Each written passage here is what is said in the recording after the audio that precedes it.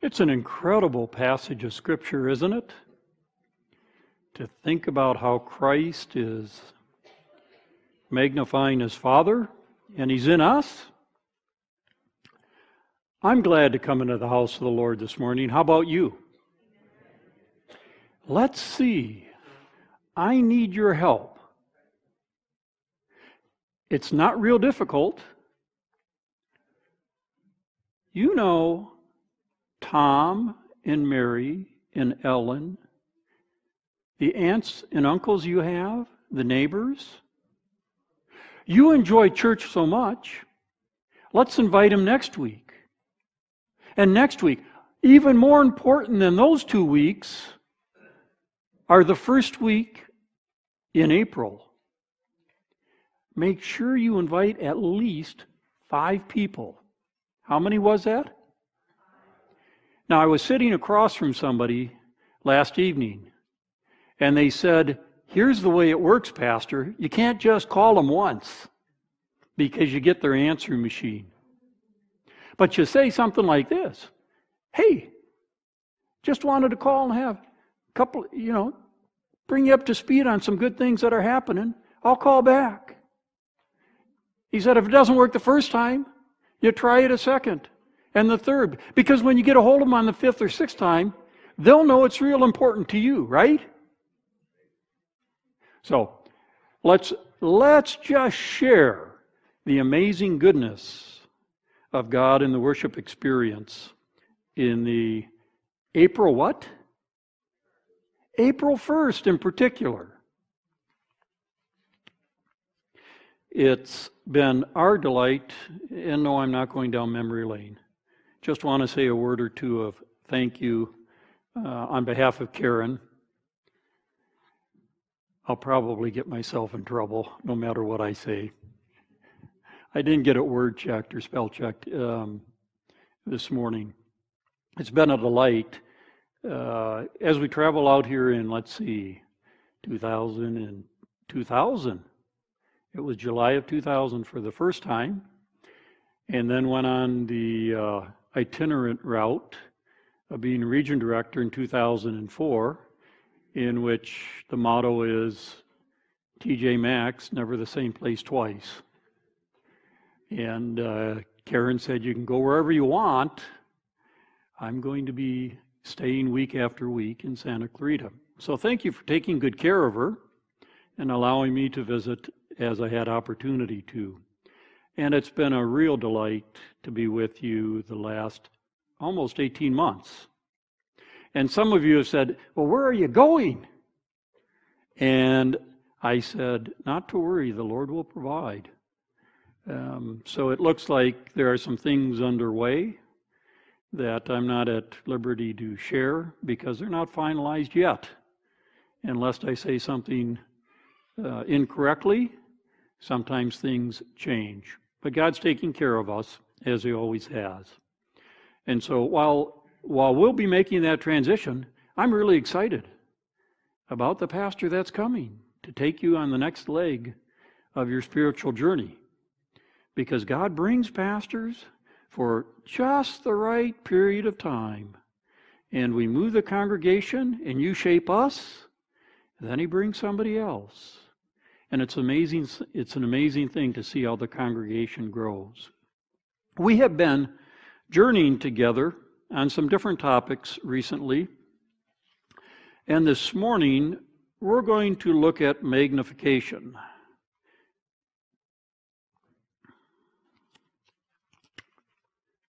I think we are.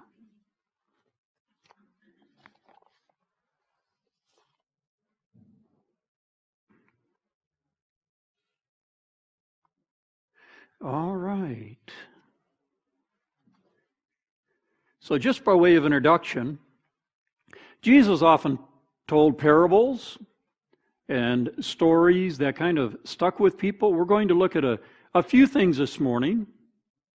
And the question is, what does hair, sand, and magnifying glass have to tell us about Christ, God, and us? And you're probably thinking, where is the pastor coming from? Let's look for just a moment or two. In past messages, particularly in Unlimited, you may recall, there's kind of a thread and an arc here. When we were looking at the unlimited potential that men and women have, we talked a little bit about God having the hair on our very heads numbered. So if you have 150,007, He knows that. And when you comb it in the morning and there's 3 in the sink, He knows that. A human hair under magnification, a compound microscope, is on the screen with 100 times magnification. Actually, it's many more times than 100, because the original picture was 100 times magnification. And given the fact that it's about 2 or 3 thousandths of an inch in width, that is probably tens or hundreds of thousands of times magnification. This is at 400 times magnification. Now, I don't know how God does it. He not only knows the hairs on your head, He can tell you the width of each one. The thinnest hair, just a couple of trivial things, the thinnest hair is about 2 thousandths of an inch in diameter, and the thickest is about 6 thousandths. Most is around 4 thousandths of an inch, which you would need a micrometer. Those of you that work in a machine shop know what that is. You dial it down and you measure it. And aren't you glad you don't have to do that every day? But God knows all about that, all about everything in your life like that. So what has sand got to do with God and our salvation? Sand is really interesting, because while it looks so small and so very unimportant, kind of like the hairs on your head, every single one of them are different, but you take them all for granted all the time. The sand on the beach. You just can't number how many grains of sand are on the beach. But yet, just like snowflakes, every grain is different.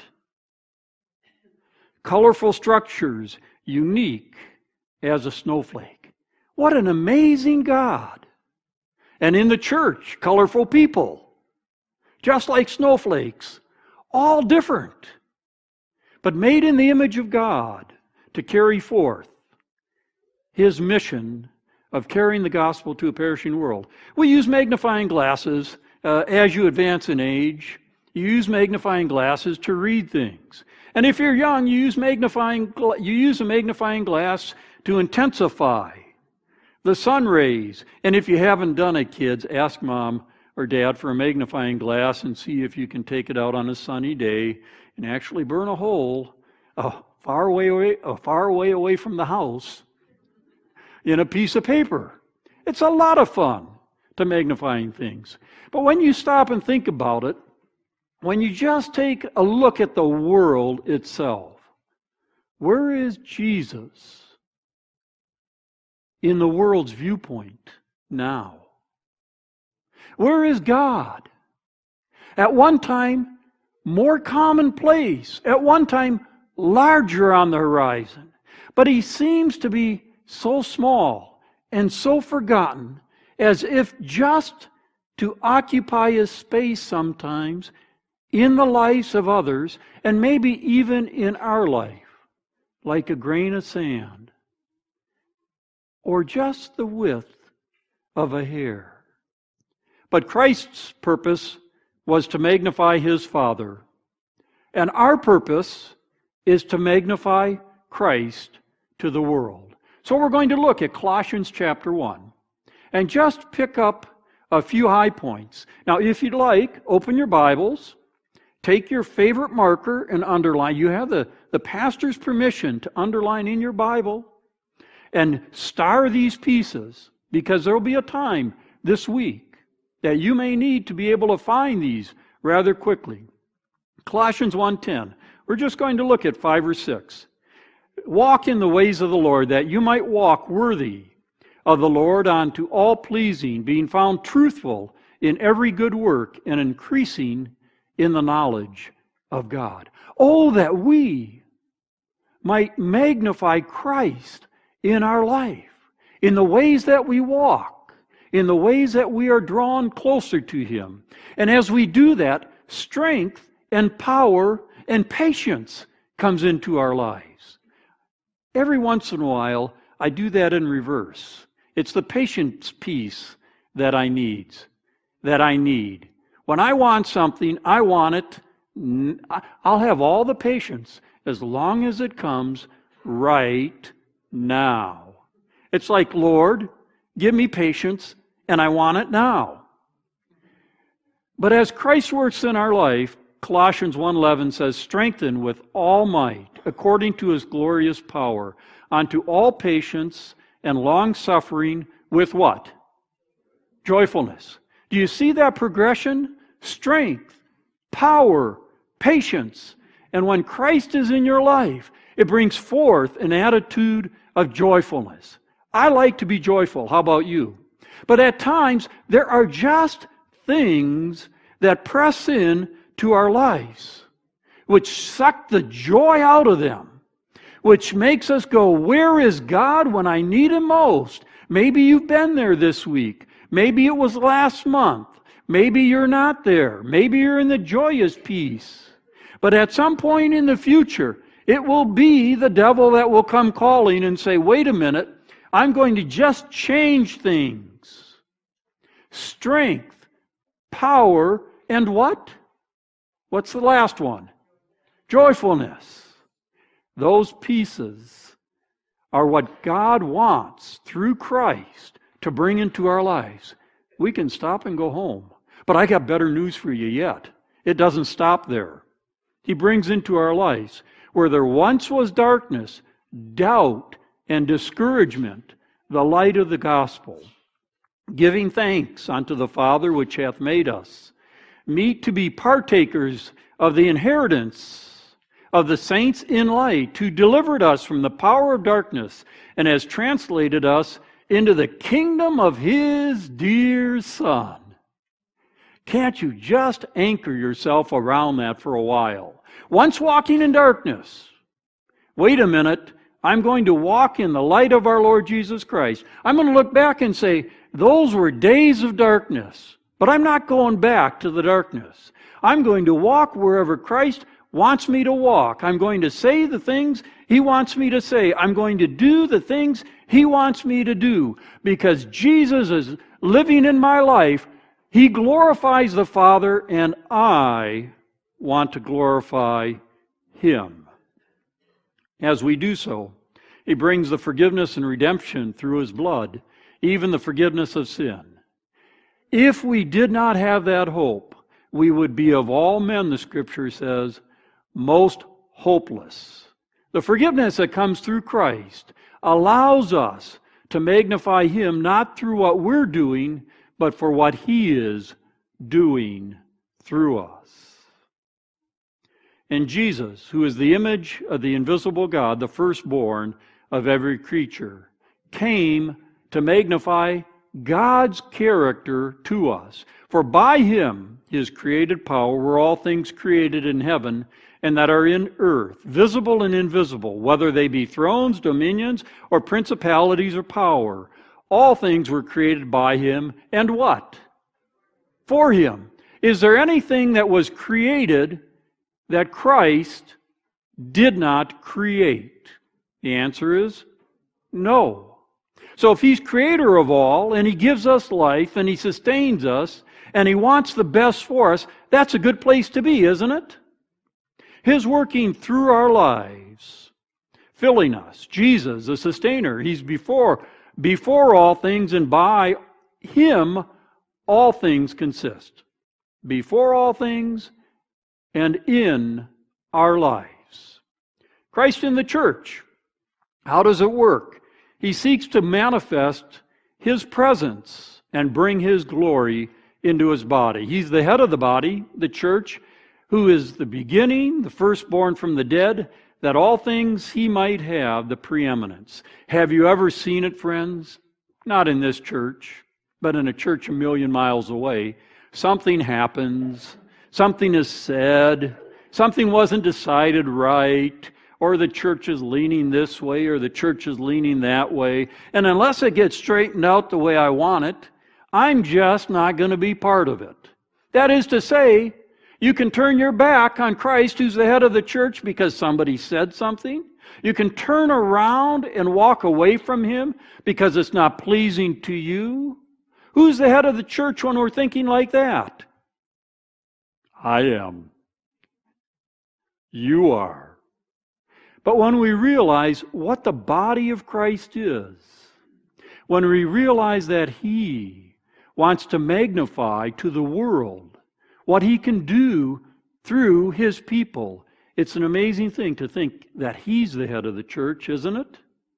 So why would we try to rent the church apart just to get our way? I don't find the image of Christ in that. Do you?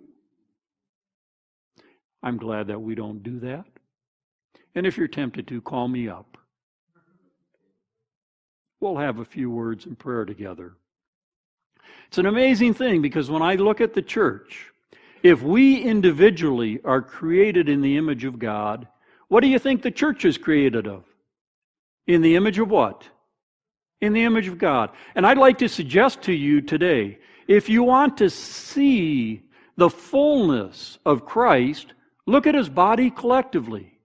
Because I believe in a special way, you're here in church today to go on God's purpose and mission to reach others with the gospel. But each of you have unique strengths and characters.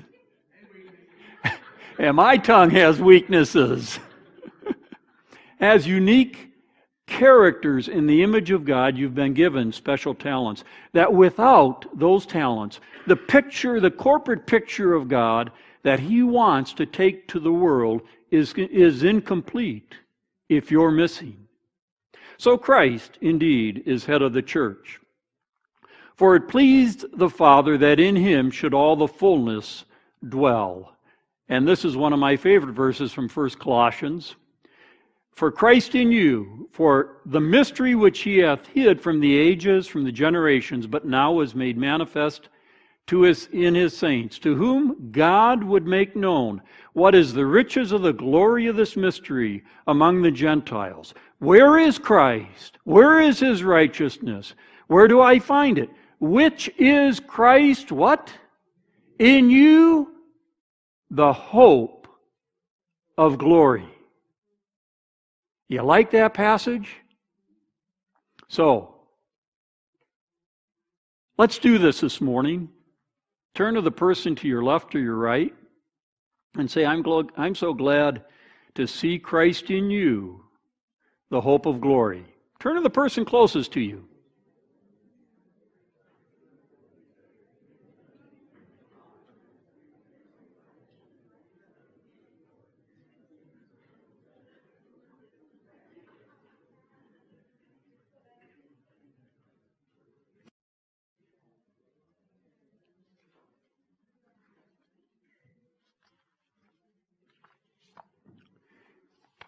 So how is God going to be magnified through Christ?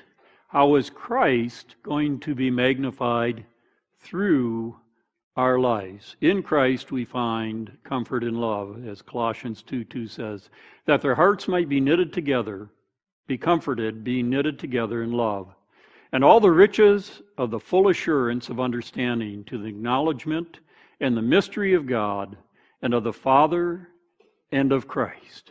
Isn't that a beautiful tapestry of words? Just as God the Father and God the Son and God the Holy Spirit are woven together, knitted together, so is the body of Christ. It's a mystery. It's a mystery how churches can figure all that out. But it's the work of the Holy Spirit, being united, bringing comfort and love to another. One to another, in whom all the treasures of wisdom and knowledge are hidden. As you have therefore received Christ the Lord, so walk in Christ. And then, I must go back for just a few moments to Psalm 34. Open your Bibles. We don't have slides for Psalm 34, but I'm going to pick a few verses out to share with you this morning. Psalm 34, you may recall, a psalm of David. And you may recall we had a message many weeks ago about the heart of David. David was walking close to the Lord, turned away from him, sin, came back to the Lord. It's a story of forgiveness. And David wrote in Psalm 34, I will bless the Lord at all times. Oh, magnify the Lord with me, and let us exalt His name together. If you could only carry one text with you today, it would be this text. Because you may be glorifying in your life all kinds of different things. You may be at the pinnacle of your game in your profession. Your family may be just right on track. Everything's going together. And when you can squeeze God in, you give Him the leftover time. Ever been there, done that? Got the t-shirt? Scripture says, I'll bless the Lord at all times. Oh, magnify the Lord with me, and let us exalt His name together. As we do that, draw close to Christ, we bring Him the honor and glory. We focus our priorities on His priority for our life. We exalt and magnify His name. Verse 3 says, in Psalm 34, there are a few promises, and there's a little bit of a conversation that goes on between David and the Lord. David says, I sought the Lord, and He heard me, in verse 4, and He delivered me from my fears. There's these assurances. As we go to the Lord and magnify Him, He hears, He listens, He delivers, and He delivers us from all of our what? What does the Bible say? All of our what? Our fears. The greatest thing that holds Christians back from magnifying Christ and God is the fear factor that the devil brings into our life. He gets us worrying about things that could never happen, and things that are not likely to happen, and things that could happen. And we go, we can't go there because I'm so afraid. And if I read this passage right, I sought the Lord, and He heard me and delivered me from all somebody else's fears? No, from all my fears, real and imagined. This poor man, verse 6 says, cried, and the Lord heard him and saved him out of all of his or hers trouble. I like that promise, don't you? That's a reason to magnify Christ. Wait a minute, Lord, I don't see a way out of this situation. And oftentimes what the Lord does is say, just be still and know that I am God. And just wait and watch. The Lord heard me and saved me out of all my troubles. Verse 7 is a verse that you know well. And the angel of the Lord what? Encamps around them that fear Him and delivers them. I like that verse, don't you? If you haven't started, you better start that one. Around you, can you see it in your mind? Imagine it with me. Where are you going to go when the whole host of angels, we need about 5,000 angels around her today. It's going to be a difficult day for her. The unseen angels camping around. Much better than rushing into the day by herself. Lord, could you spare half a dozen? How about 3 million? You place them around me. I'll walk within your will and your way. I like the next passage. Taste and see that the Lord is good. Blessed is the man that trusts in Him. O fear the Lord, His saints, for there is no want to them that fear Him. The young lion shall do lack and suffer hunger, but they that seek the Lord shall not want any good thing. Man, if we only had one passage of the Scripture One chapter of the Bible. This is a psalm that ought to be committed to memory. When you are walking with Jesus, He has said, they shall not want anything good. Have you wanted some things and you didn't get them? What's the reverse or inverse thinking of that? Must have been bad for you, huh? Because God's promise is He'll give you everything that's good for you. Or in the right time. Have you ever wanted anything that God didn't give you? How many have ever wanted that? Yeah, I have. He says, no, wait. A few weeks later, I understand why. A month later, His timing is better than mine.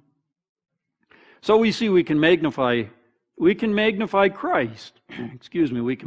Christ as we just wait on Him. 11 says, I will teach you the fear of the Lord.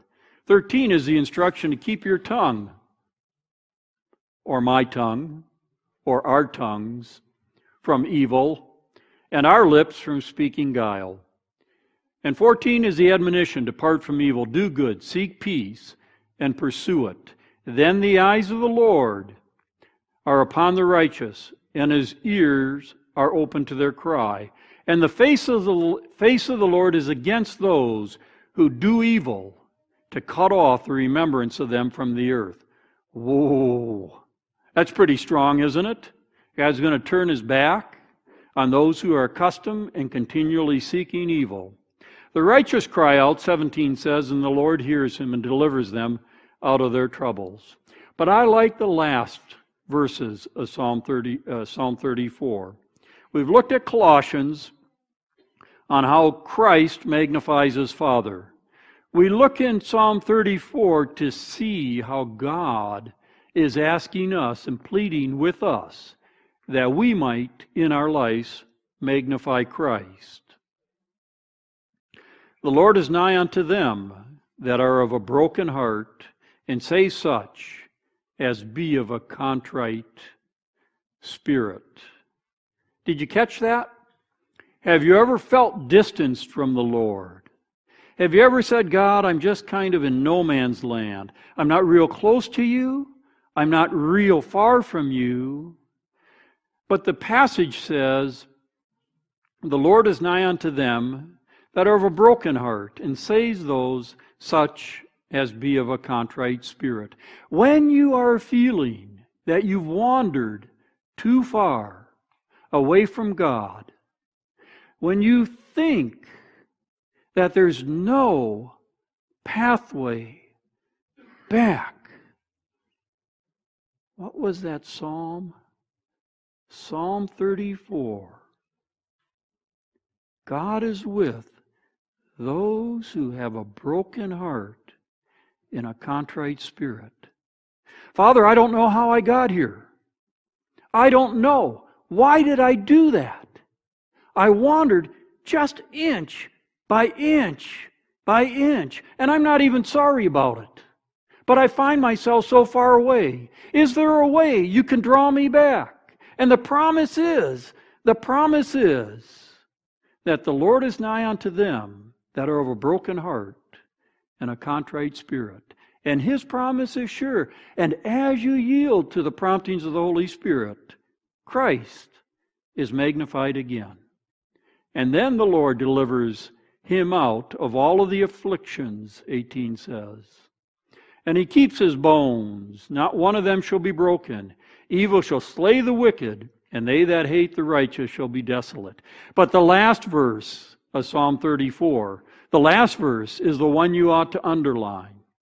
The Lord redeemed the soul of His servants, and none of them that trust in Him shall be desolate.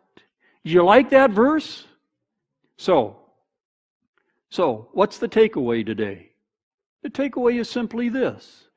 Just as Christ magnified the Father, He wants us to magnify Him. And we magnify Him as we yield our lives to Him and allow His power to work through us. So, Is He big enough to be concerned about you? Is He too busy? Is He too forgetful? Why do we pray to Him? He already knows what we need. Well, let me tell you, folks, if He knows the number of hairs on your head, if He knows the amount of grains on the sand of the sea and the shape and color of each one, He knows all about you. And He loves you in spite of yourself. He loves me in spite of myself. And He offers us that forgiveness and that relationship today. Not that we might be glorified, but that He might be glorified. It's an amazing gospel, isn't it? Oh, that we might magnify Him in all aspects of our lives. Let's pray together.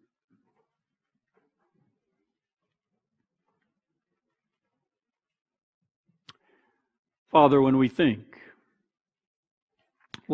of the gift of Jesus, your only begotten Son,